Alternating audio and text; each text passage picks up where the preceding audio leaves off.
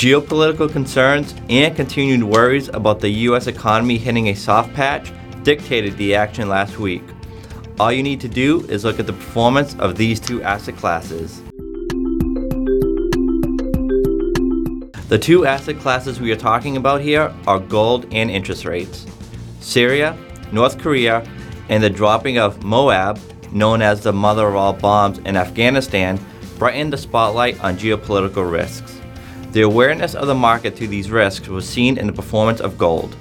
The price of gold increased from $12.55 an ounce to $12.89 an ounce for an increase of nearly 2.5% last week. Coupled with the geopolitical concerns are concerns about the U.S. economy hitting a soft patch. This has cooled the inflation talk, and we see this in the performance and interest rates. Specifically, the 10-year U.S. Treasury hit 2.22% last week, which is easily the low of 2017 and well below the 2.6% yield the 10-year Treasury was at just a month ago. For this week ahead, we will continue to monitor these events, especially North Korea, which is the biggest geopolitical risk currently. What can alleviate some of this geopolitical concern is earnings. Company earnings pick up this week, and the outlooks that these companies provide could deliver some stability and shift the focus back on the U.S. economy.